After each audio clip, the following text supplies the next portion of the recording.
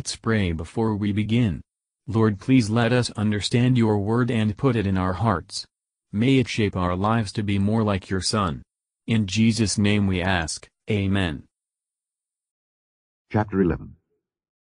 And it came to pass, when Jabin king of Hazor had heard those things, that he sent to Jobab king of Madon, and to the king of Shimron, and to the king of Akshaph, and to the kings that were on the north of the mountains, and of the plain south of Kinneroth, and in the valley, and in the borders of Dor on the west, and to the Canaanite on the east and on the west, and to the Amorite and the Hittite and the Perizzite and the Jebusite in the mountains, and to the Hivite under Hermon in the land of Mizpeh.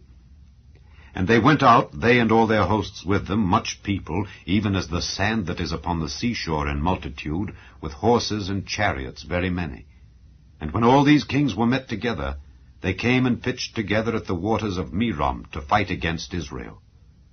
And the Lord said unto Joshua, Be not afraid because of them, for tomorrow about this time will I deliver them up all slain before Israel. Thou shalt hock their horses, and burn their chariots with fire. So Joshua came, and all the people of war with him, against them by the waters of Merom suddenly, and they fell upon them. And the Lord delivered them into the hand of Israel, who smote them and chased them unto great Zidon, and unto Misrephothmaim, and unto the valley of Mizpeh eastward. And they smote them until they left them none remaining. And Joshua did unto them as the Lord bade him. He hocked their horses, and burnt their chariots with fire. And Joshua at that time turned back, and took Hazor, and smote the king thereof with the sword. For Hazor beforetime was the head of all those kingdoms. And they smote all the souls that were therein with the edge of the sword, utterly destroying them. There was not any left to breathe. And he burnt Hazor with fire. And all the cities of those kings, and all the kings of them, did Joshua take, and smote them with the edge of the sword, and he utterly destroyed them, as Moses the servant of the Lord commanded. But as for the cities that stood still in their strength, Israel burned none of them, save Hazor only.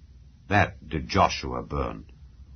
And all the spoil of these cities, and the cattle, the children of Israel took for a prey unto themselves. But every man they smote with the edge of the sword, until they had destroyed them, neither left they any to breathe.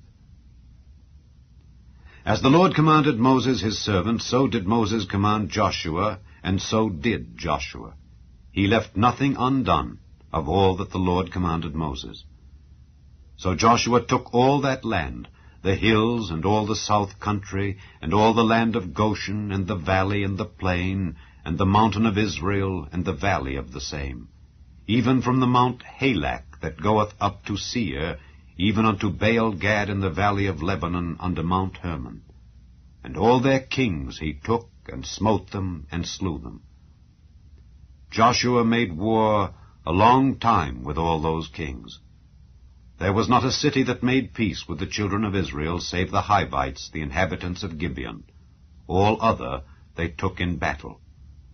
For it was of the Lord to harden their hearts, that they should come against Israel in battle, that he might destroy them utterly, and that they might have no favor, but that he might destroy them, as the Lord commanded Moses. And at that time came Joshua, and cut off the Anakims from the mountains, from Hebron, from Debir, from Anab, and from all the mountains of Judah, and from all the mountains of Israel. Joshua destroyed them utterly with their cities. There was none of the Anakims left in the land of the children of Israel. Only in Gaza, in Gath, and in Ashdod there remained.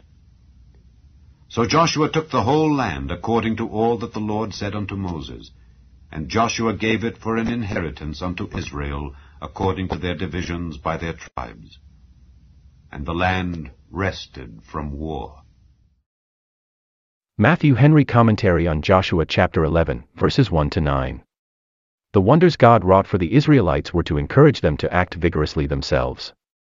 Thus the war against Satan's kingdom, carried on by preaching the gospel, was at first forwarded by miracles, but being fully proved to be of God, we are now left to the divine grace in the usual course, in the use of the sword of the Spirit. God encouraged Joshua. Fresh dangers and difficulties make it necessary to seek fresh supports from the Word of God, which we have nigh unto us for use in every time of need. God proportions our trials to our strength, and our strength to our trials. Joshua's obedience in destroying the horses and chariots shows his self-denial in compliance with God's command. The possession of things on which the carnal heart is prone to depend is hurtful to the life of faith and the walk with God. Therefore it is better to be without worldly advantages than to have the soul endangered by them. Verses 10 to 14. The Canaanites filled up the measure of their iniquity, and were, as a judgment, left to the pride, obstinacy, and enmity of their hearts, and to the power of Satan, all restraints being withdrawn, while the dispensations of providence tended to drive them to despair.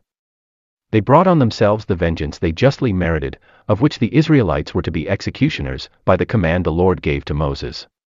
Verses 15 to 23. Never let the sons of Anak be a terror to the Israel of God. For their day to fall will come. The land rested from war.